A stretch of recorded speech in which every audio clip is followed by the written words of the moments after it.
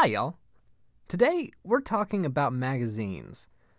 I know about newspapers, documentaries, radio stations, and podcasts, but I'm gonna be real with you. I don't know anything about magazines. So, I brought in an expert. Victor Lukerson is a magazine journalist currently living in Tulsa, Oklahoma. He writes for Time Magazine, The New Yorker, and was an editor at The Ringer, as well as Time Magazine. Most recently, he's been working on a book on Black Wall Street, and that is where we're going to jump in today. Hope you enjoy. Did you have any connections with Tulsa before you came here? Or did you? None. No. I visited for an article about Black Wall Street in 2018. That was my first time here. So I came here not knowing anybody or anything. It was specifically for this book project. Gotcha. What got you onto this subject, this particular piece of history? I was actually more attracted to the success and solidarity of Greenwood as opposed to the massacre. The whole thing started for me, I guess it was about 3 years ago. I was having lunch with one of my friends in Atlanta. We were talking about the movie 12 Years a Slave. He had never seen it. He was kind of embarrassed for not having seen it, but he was like, yeah, I'm just really tired of all these movies and TV shows where we're getting beat up in the past, whether it's at the era of enslavement or the civil rights movement. That's sort of most what you hear about Black history, you know? And so I asked him, have you heard of Black Wall Street? That's an example when we were actually successful. He had never heard of it. And so at that time, if you Googled Black Wall Street or Greenwood, there wasn't that much on the internet about it, which is weird to say now because it's, everywhere after the summer. But I didn't see like a long, definitive treatment or, that kind of went through the entire history of the community. And so I decided to come here and write a story about it. I did that in 2018. And then I expanded that into a book proposal last year and sold that book to Random House. And then I moved out here to, expand on and do the book. That's awesome. How long was Greenwood a thriving district? Or what were kind of the years that you're covering in the book? Well, my book's going to go through the entire arc of it, but Greenwood basically emerges in about 1905. That's when a man named O.W. Gurley first built a grocery store around the corner of Archer Street and Greenwood Avenue, which is sort of the heart of the district. It was sort of it was ascending at the time of the massacre. So you had like a very elaborate hotel called the Stratford Hotel that had just opened shortly before the massacre. There is a woman named Lula Williams who owned a movie theater in Greenwood and had two other ones in Okmulgee and Muskogee. So she's kind of creating this theater empire. You had a very prominent Black newspaper, the Tulsa Star, and the editor of that was the president of the Western Negro Press Association, A.J. Smitherman. So the community itself was pretty new at the time of the massacre, and Tulsa was new, because of oil and all that. And so it was definitely becoming a very prominent place in Black society, and then the massacre happens. But they ended up rebuilding it, actually. So Greenwood had another rebirth after the massacre, and in the 30s and 40s in particular is very prominent. It had a lot of businesses, a lot of successful families, that kind of stuff. But then because of both desegregation, people could move to other communities, and also because of urban renewal, highways built in the middle of the neighborhood, and a lot of houses were claimed by the Tulsa Development Authority for the greater good, quote unquote. So because of all those factors, Greenwood ended up going through a pretty steep decline in the 60s, 70s, 80s. Kind of dormant for a while to some extent, and it's had a big resurgence in the last 10 years, a mix of gentrification and some actual Black-owned businesses that have come back really to recapture that original history. Gotcha. So this is a really historic-based project. Do you consider yourself a historian, or do you consider yourself more of just a nonfic writer? How do you characterize what you're doing here? Well, I say I'm a journalist in the first place, I guess. So I'm a journalist sort of figuring out history as I go. And that's changed my perspective in some sense. Journalism is very rules-based is what I would say. Like if you're a journalist, you have to find certain sources that prove your point. Like there's like tiers of sources, how they're valued. Do you know what I mean? So like if I find something in the New York Times, that means it's true if I'm a journalist. But when you actually do a lot of historical research and look at primary documents, you realize that a lot of things actually sort of get shaped by public consensus or just sort of things that get told a lot just kind of become true and they're not actually true.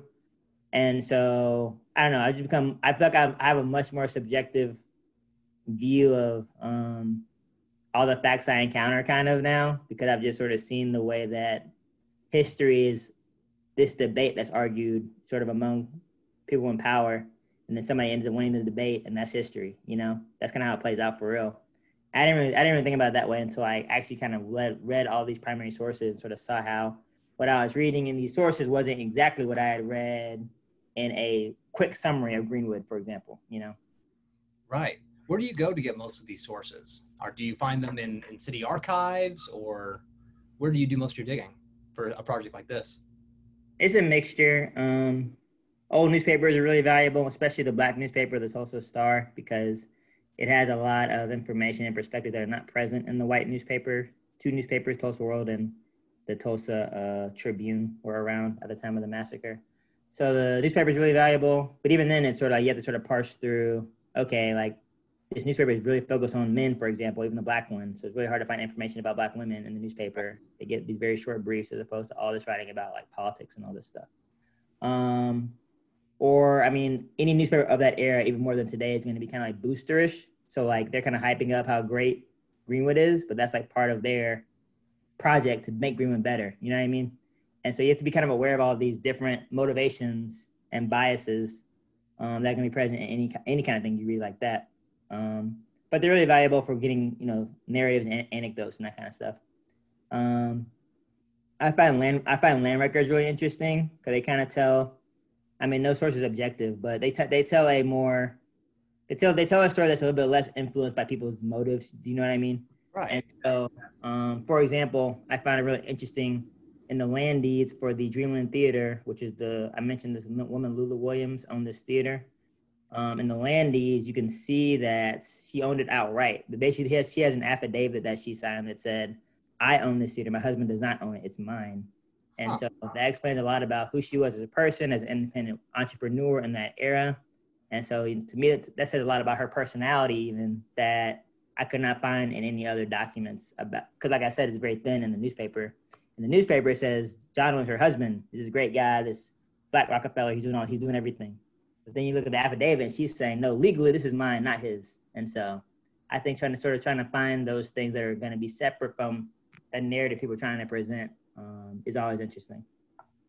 Right. You get into some of that intersectional work, what's being done on these issues of what Black people are going through at this time, but what are also the feminist issues and some of the LGBT issues. Right. I imagine that's really interesting. I had not heard of this particular theater. So that's I'm over in Tulsa. Is it still there at all?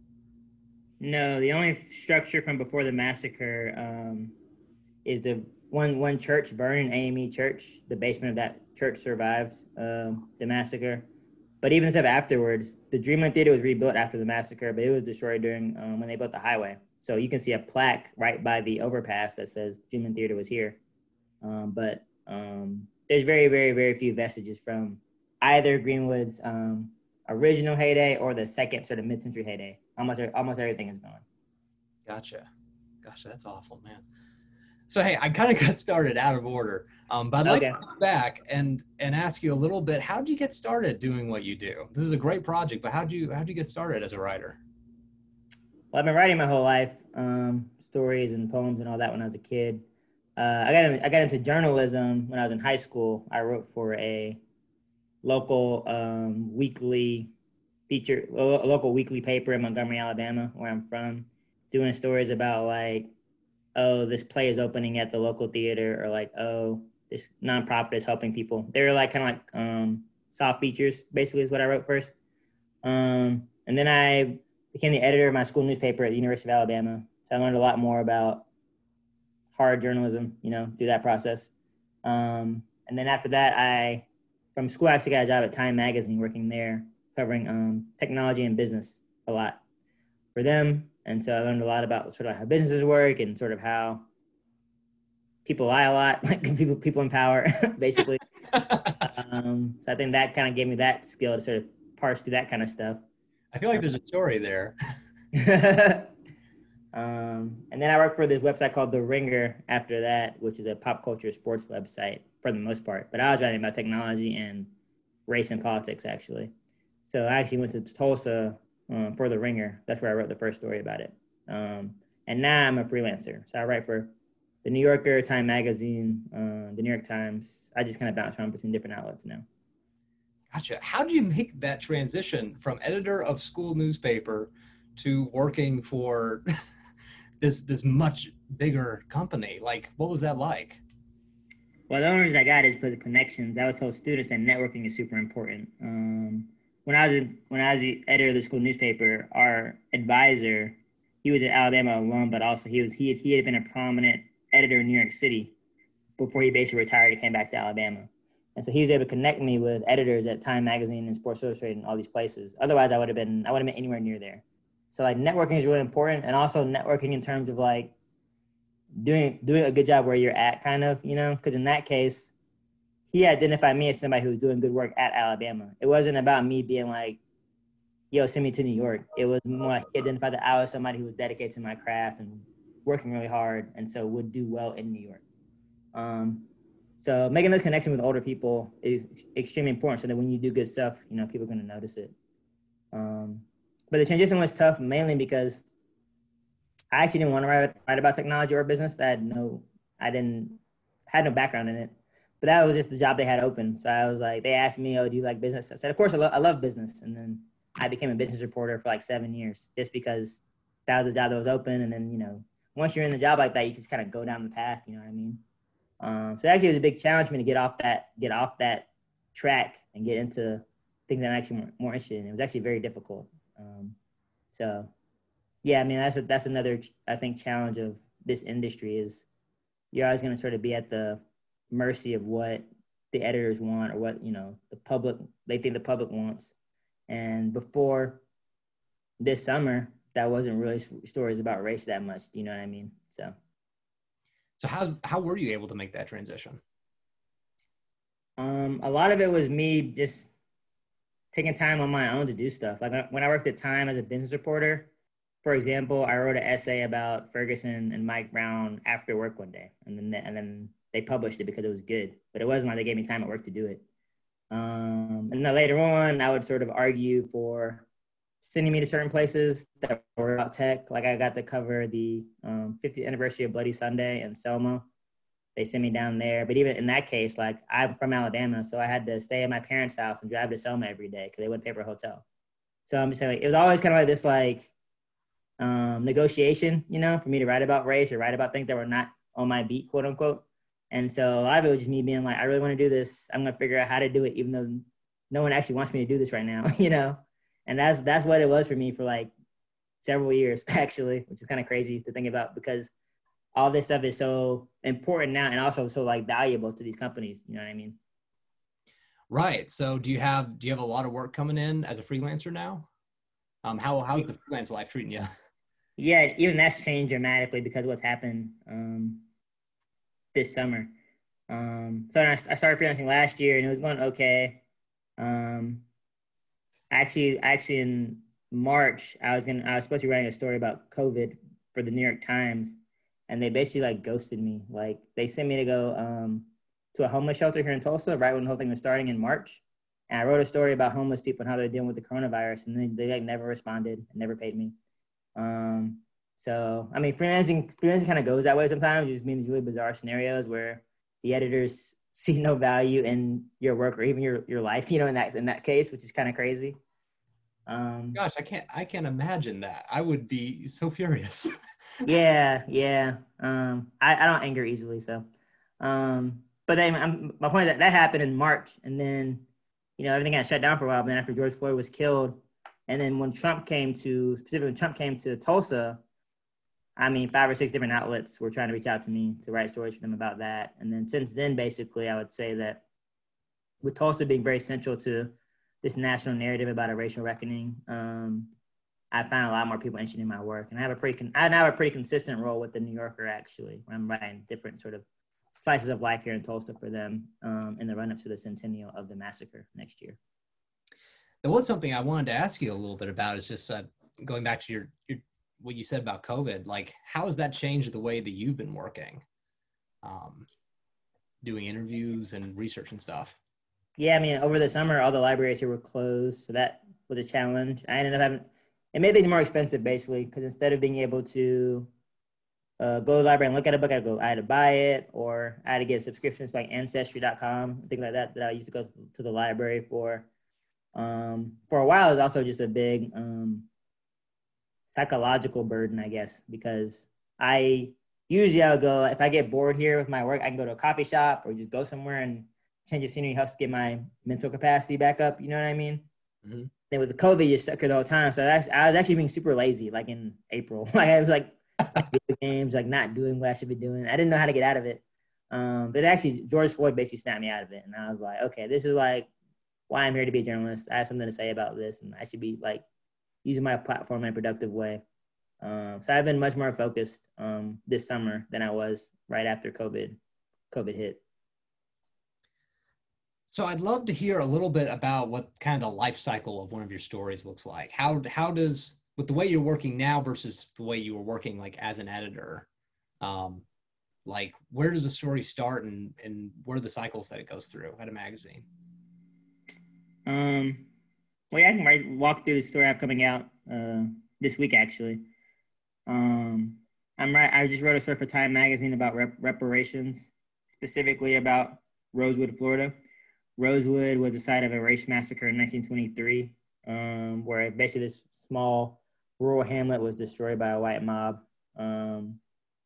because a white woman accused an unknown black assailant of rape, and then there was a violent altercation between black people defending their homes and the mob, and then after this violent altercation, the mob burned down the entire community.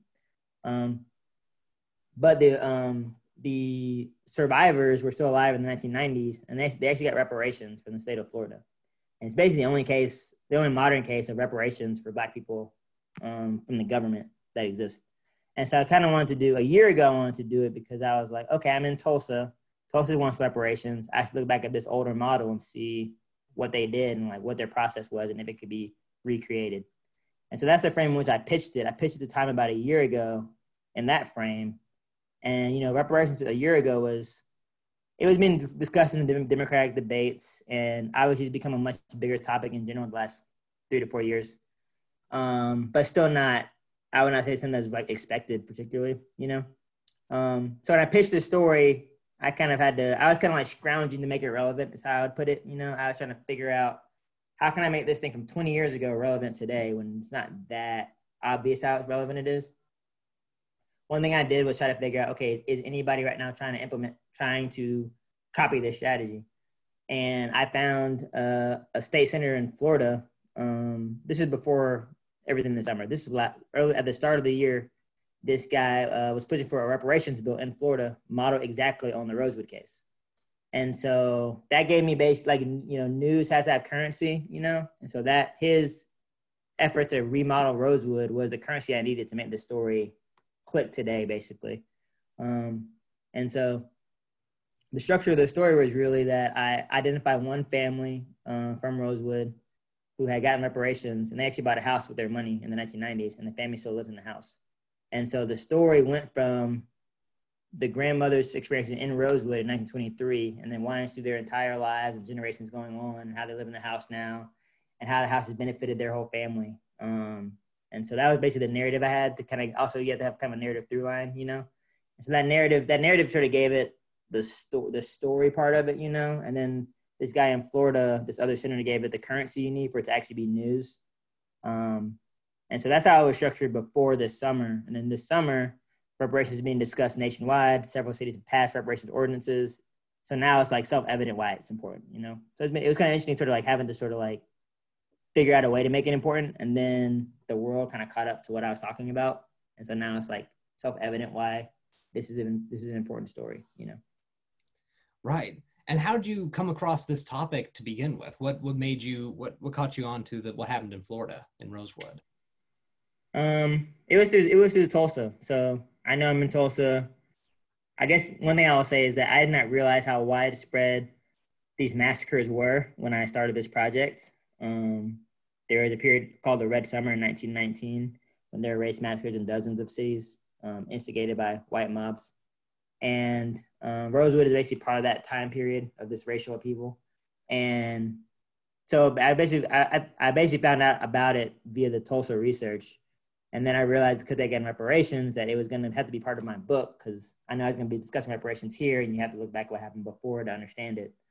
So that's basically how I got into it. And so really my strategy initially was if I can get Time Magazine to pay for me to go to Florida and pay me to write this story, that's like getting them to pay for part of my book, which is great, you know?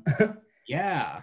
Yeah. But now it kind of, now it's become a much more standalone, important story than I really imagined it when I pitched it, I would say, you know? Gotcha. Now, I read one of your New Yorker stories, the one that you sent me, based in Tulsa. Mm-hmm. You got so detailed and so personal, like the details that you brought in about, you know, this lady, she was meeting with someone and you knew what they were eating at that meeting. How do you get that level of detail from people? How do you interview in such a way that you learn these things and weave such a visual narrative? I mean, there's a few strategies. One is I'll go through some old stuff and then some newer things you can do. I think one of the most important things is getting people to slow down because sometimes people will be telling you about what happened and they want to get to sort of like what their argument is or what, you know, why they're, anybody's interviewing with you has an argument they're trying to make or, you know, a point they're trying to get to. And then I want to get the human stuff. So I'll ask, okay, where were you when you had this conversation or how are you feeling when you were in this moment? And for me here, it's a little bit easier because I'm sometimes at the events. And so, for example, at the start of that story, Tiffany Crutcher, whose brother was killed by Tulsa police in 2016. At the start of that story, she's at this press conference, and it's like right after George Floyd was killed. And it was that window of time when everybody was just kind of like shell-shocked and kind of dejected, but not taking action. And so I was able to ask her, and I saw her there, and I saw that she seemed shell-shocked to me. You know, she just seemed like she didn't quite know what to do. And so I just asked her, I was like, you know, I was at that press conference with you and it seemed like you didn't quite know what to do. You know, how are you feeling? And I think because I was there and sort of had read something true into the situation, she comes back with something maybe a little more authentic as opposed to if I just asked you without knowing that, maybe she's just going to get to her points about police brutality and all that kind of stuff and kind of skate past her own feelings. So being present, observing things you can go back and ask people about later is really helpful because it just kind of like nudges them towards a real response. And then the second thing I was going to bring up is just these days, a lot of people are recording a lot of things all the time.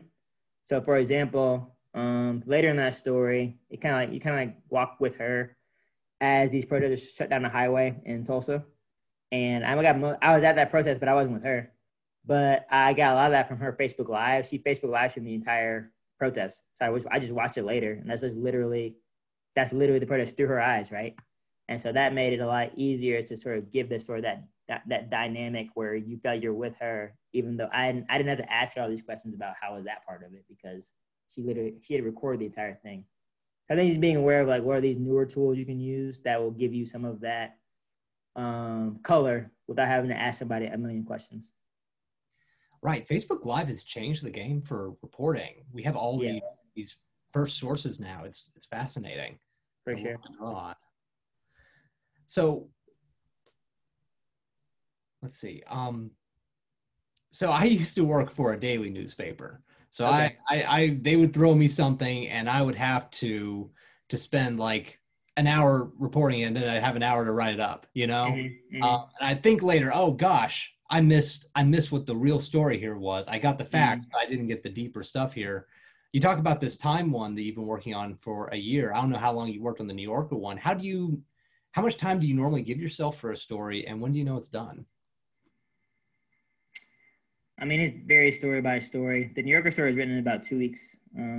I started the story, at that press conference after George Floyd was killed. So I think it was published 2 weeks after that. So I wrote that really fast.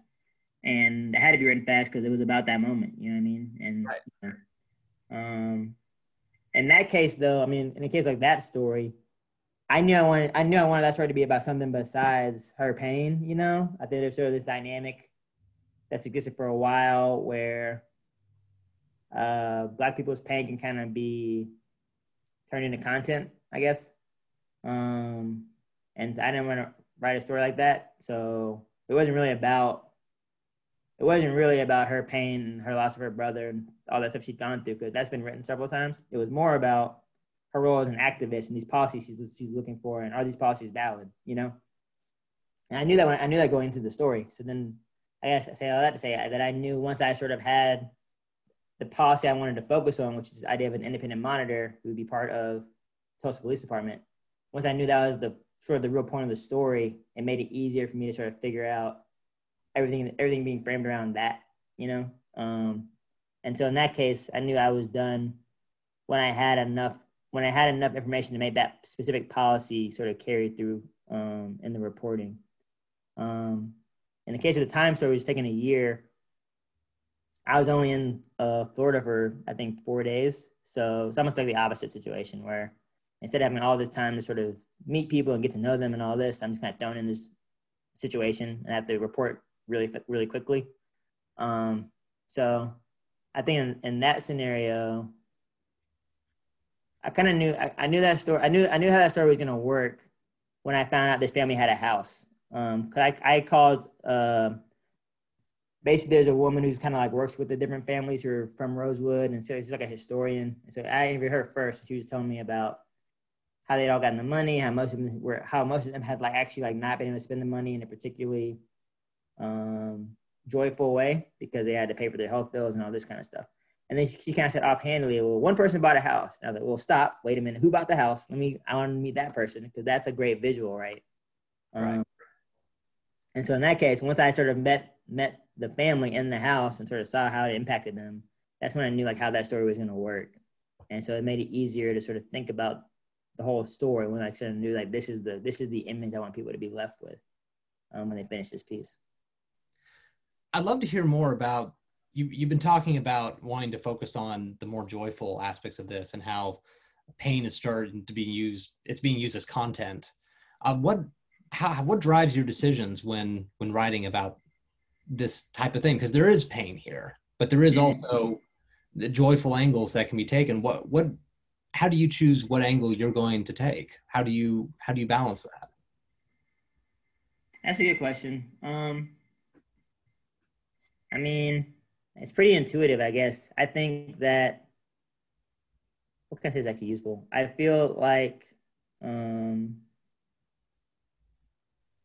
often just try to get to like the dichotomy that exists. I think good stories are going to sort of can express both sides of that. An example of that would be, this is not on the scale of what we've been discussing, but a bookstore, a Black-owned bookstore just opened in my neighborhood a couple months ago, and I wrote a story about this for the New Yorker.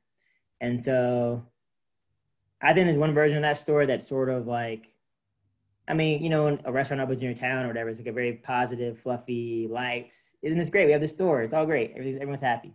But I was like, interested in like this person's role as this person sort of like helping white people figure out what's going on in America right now, and sort of like how weird that is that it's her role as a Black woman to like help these white people figure out what's going on. And that's like actually literally her job now, essentially, you know, and sort of what role she plays in that dynamic. And, you know, when I was interviewing her, this neighborhood is gentrifying really fast that I live in. When I was interviewing her, these 3 young women came up and they asked her, is the neighborhood safe? And they were asking those kind of questions. And it was like a very awkward exchange. But I ended up capturing that in my story because I was like, this is the real, not necessarily a positive interaction, but this is like the real dynamic that occurs when you try to have a Black space in a rapidly whitening community. Like, this is what happens, you know? And so I just thought that was important to capture that because it made the whole story feel more real and have a greater sense of place.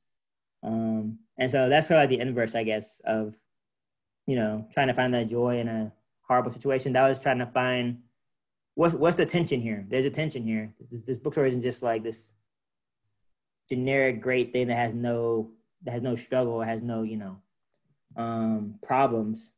Everyone's dealing with problems, and I was going to be able to figure out either what's the problem that no one's really seeing in this, or like what is the joy that no one's sort of being able to derive from this bad situation. Right. I wonder also, like you write for these major publications, you write for the New Yorker. I don't know what the demographics are on the readership of the New Yorker, people who can afford a New Yorker subscription. So you mentioned this lady at the bookstore who's kind of her job has become educating white people. Who do you consider your primary audience as you're writing about Greenwood and about what's happening in Tulsa right now? Well, I also have different audiences. The New Yorker audience would be, I mean, I get a lot of emails from white people from around America basically that are like, I didn't know about this stuff. Like, this is so great. Thank you. Somebody emailed me once, say, I couldn't tell if you were black or white when you wrote this. I thought it was a weird thing to say, but It's a weird thing to say. yeah. She wanted me to give her a tour of Greenwood, and I was like, no, I don't know you. So,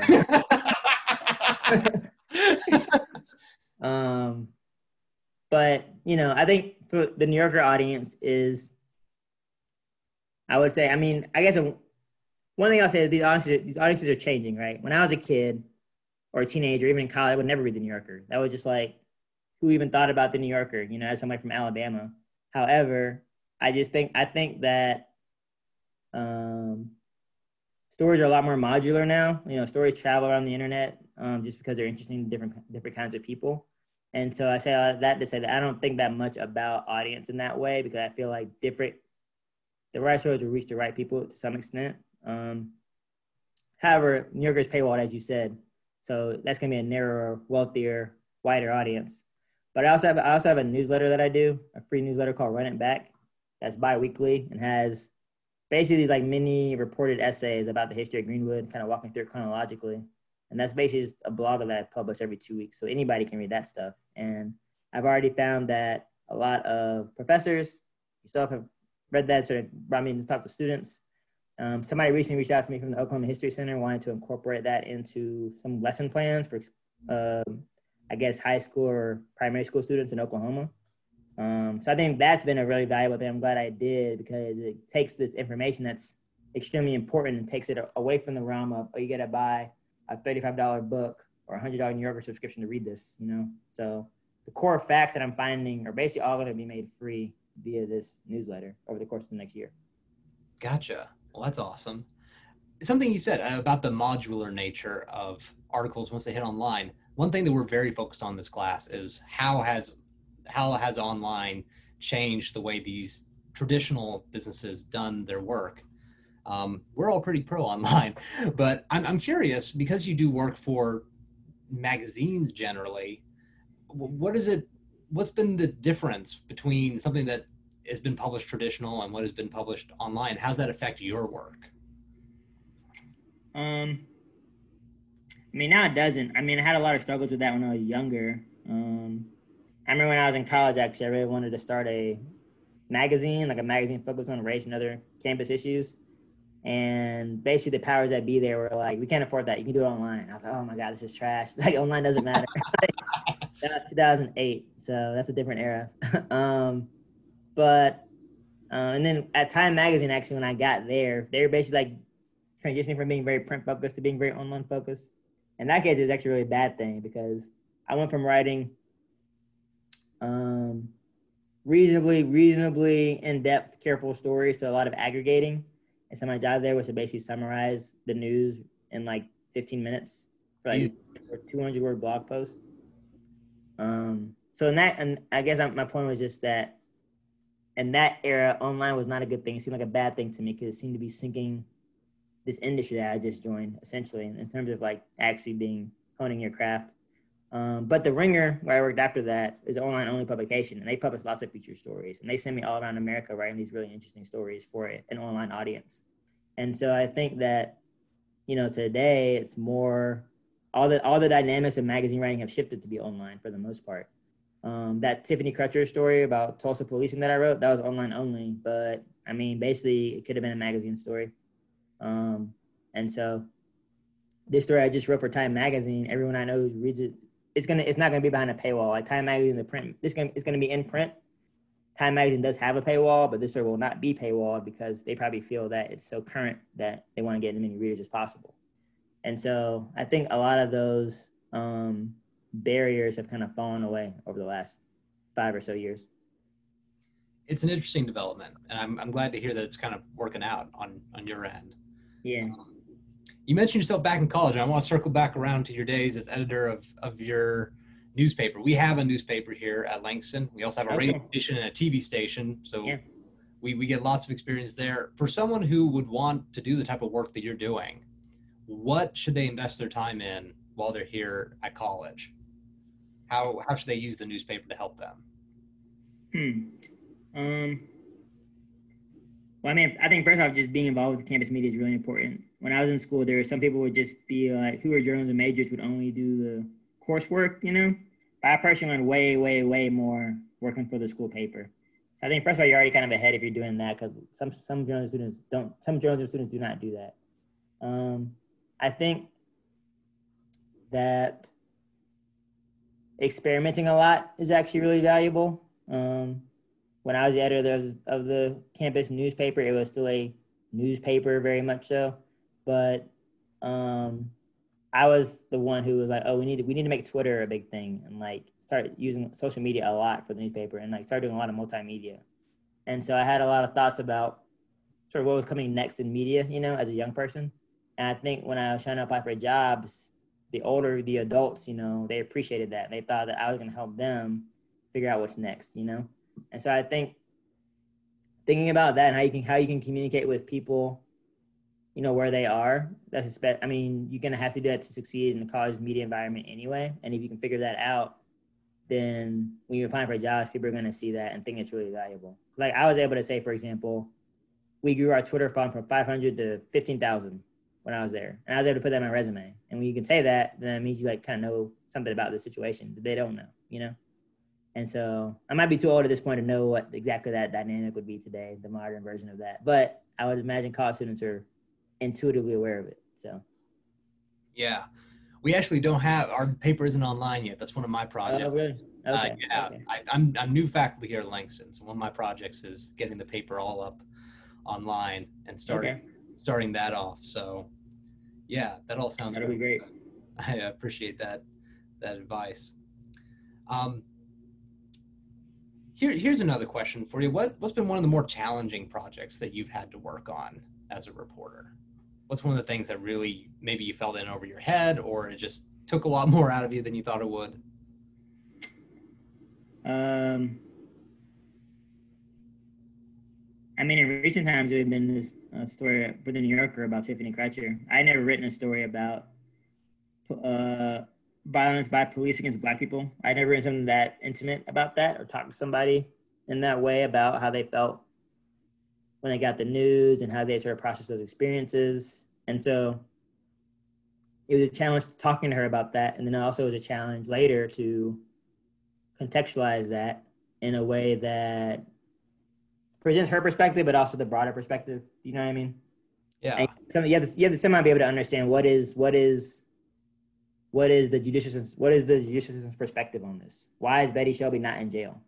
I don't think it's enough to just say it's bad she got free or whatever you want to say. I need to be able to understand what is the perspective, or how does the system operate in such a way that Betty Shelby is not in jail for killing Terrence Crutcher. And so how do you say that, or how do you explain that without being disrespectful to this man's lost life, to the woman I'm profiling basically in the story?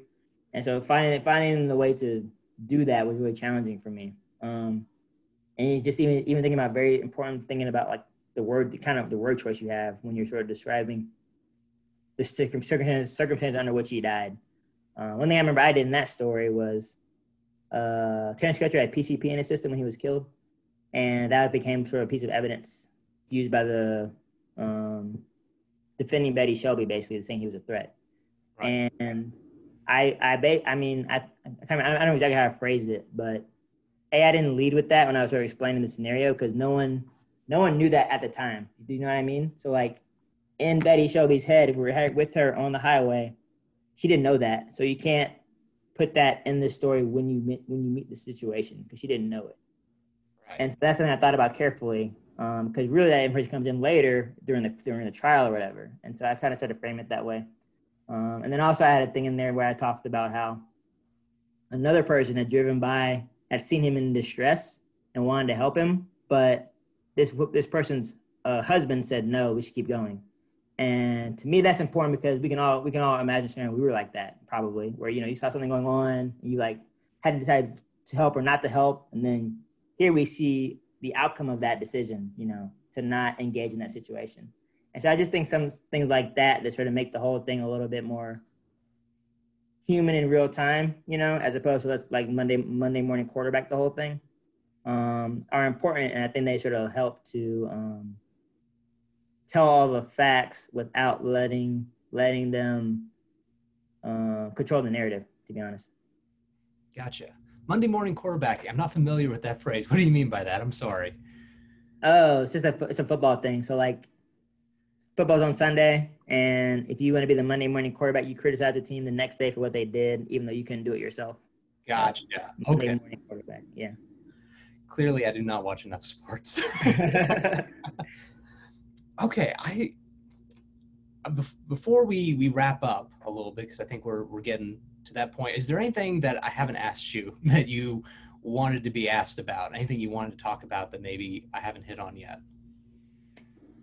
I don't know. I feel like we've covered a lot of ground. I can just say that in terms of the book stuff, and maybe this might apply to magazine writing to some extent, but I've learned a lot about. I've become a much sharper writer by doing this newsletter. Basically, by writing very short things, I've gotten better at writing long things because they're all tied in the same topics, and so I've been able to just sort of like hone my thesis about why I'm here and what I'm trying to do by forcing myself to write these shorter newsletter entries. And so I think newsletters in general are sort of in a very trendy, popular time right now. So I think if students had ideas that could work in a newsletter format, they should consider checking out Substack.com. It's kind of like the modern, easy to use newsletter service. You can make a newsletter about any topic. And writing consistently about one topic will help make you an expert in it. And when you know something well, again, via short repetition, it makes it easier to do those long form stories because you already intuitively know a lot of the nuances that other people won't understand. So with my Tulsa story, I already lived in Tulsa for 6 months when I wrote that story for the New Yorker, and so that's why I was able to write in 2 weeks. I already had some sense of what was going on here. Yeah. So if students want to follow you or get in touch with you after this, where should they go? How do they get your newsletter? And yeah, it's called Run It Back, and it's about neglected Black history and specifically about Tulsa and the race massacre right now. It's at runitback.substack.com, or my contact info is vic.lukerson LUCKERSON @gmail. Anybody can always hit me up. Happy to answer any questions or offer any advice. All right. Excellent. I had a person like once tell me to always ask the nagging question in the back of your head when you're doing interviews. I got one more nagging question to you. I just can't get, I feel like it's really a relevant topic right now, talking again about the question of joy versus pain right now. Mm-hmm. Where do you want reporting on Black communities to go in terms of this dichotomy? What needs to be covered right now? What stories need to be told, in your opinion? I'm very interested in the economic aspects. I used to be a business reporter, and so in the aftermath of George Floyd's killing, we saw all these companies making these very grand gestures about how they're going to increase their investments in Black communities and invest in all these Black led nonprofits and all this kind of stuff. And so some of them are pretty tangible promises. And so I think it's important to sort of follow through, see what happens to those promises, and also to sort of understand as this economic recovery starts post-COVID, how does that impact Black communities and Black people? Black people typically have the highest unemployment rates, suffer the most during recessions, suffer the most from the virus right now. And so I think trying to identify sort of what are the structural systems in place that are causing that, and trying to identify that in a way that's more specific than systemic racism, because that's a vague concept, is really important. And so that's something I hope that we can see more of. And the other thing I would say is, I don't know if students would really be involved in this, but trying to understand why, basically, I want to understand what is the reason, or what is like what is the policy thread that is sort of connecting everything that's going on right now. So, for example, I heard a story about Kenosha, Wisconsin, and the lead of the story is about how all the buildings got burned down. That now we've created this dynamic where I either support or oppose destruction of property, and that's like what we're talking about, and not about why are these people out there? What are the policy proposals they have or want? If they don't have a policy proposal, what is it they want on a visceral level? I'd love to see more of a coherent thread of policy in the way that these stories are framed, because part of the reason you end up in this dichotomy is because of the way the stories are framed. So if I'm just reading the news casually, then one of my own understandings is like this whole property thing, and it's easier for me to sort of have to pick one side of that debate. But I think if we had more, if more of those stories talk to people about what policy they specifically want in the stories, then maybe it'll help us sort of get past that dichotomy, which I don't think is a very healthy one. Right. No, I totally agree with that. Before I was educating myself, I remember thinking that the NFL, the kneeling during the national anthem, was about the national anthem. That's how it ended up being framed. And either you're pro-national anthem or you're anti-national anthem. Right. And you miss what the substance is. Yeah. Now, I feel like journalism should always be about basically creating civic infrastructure. I think that's really what the point of it is. And so, what do you mean by that? I need to be providing people with information that's going to help them make informed decisions about being a citizen. And I don't think that, this thing about like the property thing isn't really getting towards that. That's like a different, I think in those kind of stories, there should be some thread of policy where people can be understanding what is the policy governing this system that caused the situation. And I think that has to be hammered home a lot more in the way that reporting is written. Like I said, the story I wrote about Tiffany Crutcher, it was about police oversight. You know what I mean? It wasn't just about this one incident that happened in Tulsa. Was the cop right? Was Terrence Crutcher right? That was not the point of that story. It was about police oversight and what function it could serve in our society. And I think that more stories, I hope that young reporters would sort of think about things through that frame and sort of think about what is the bigger thing I'm trying to get at with this specific situation. Right.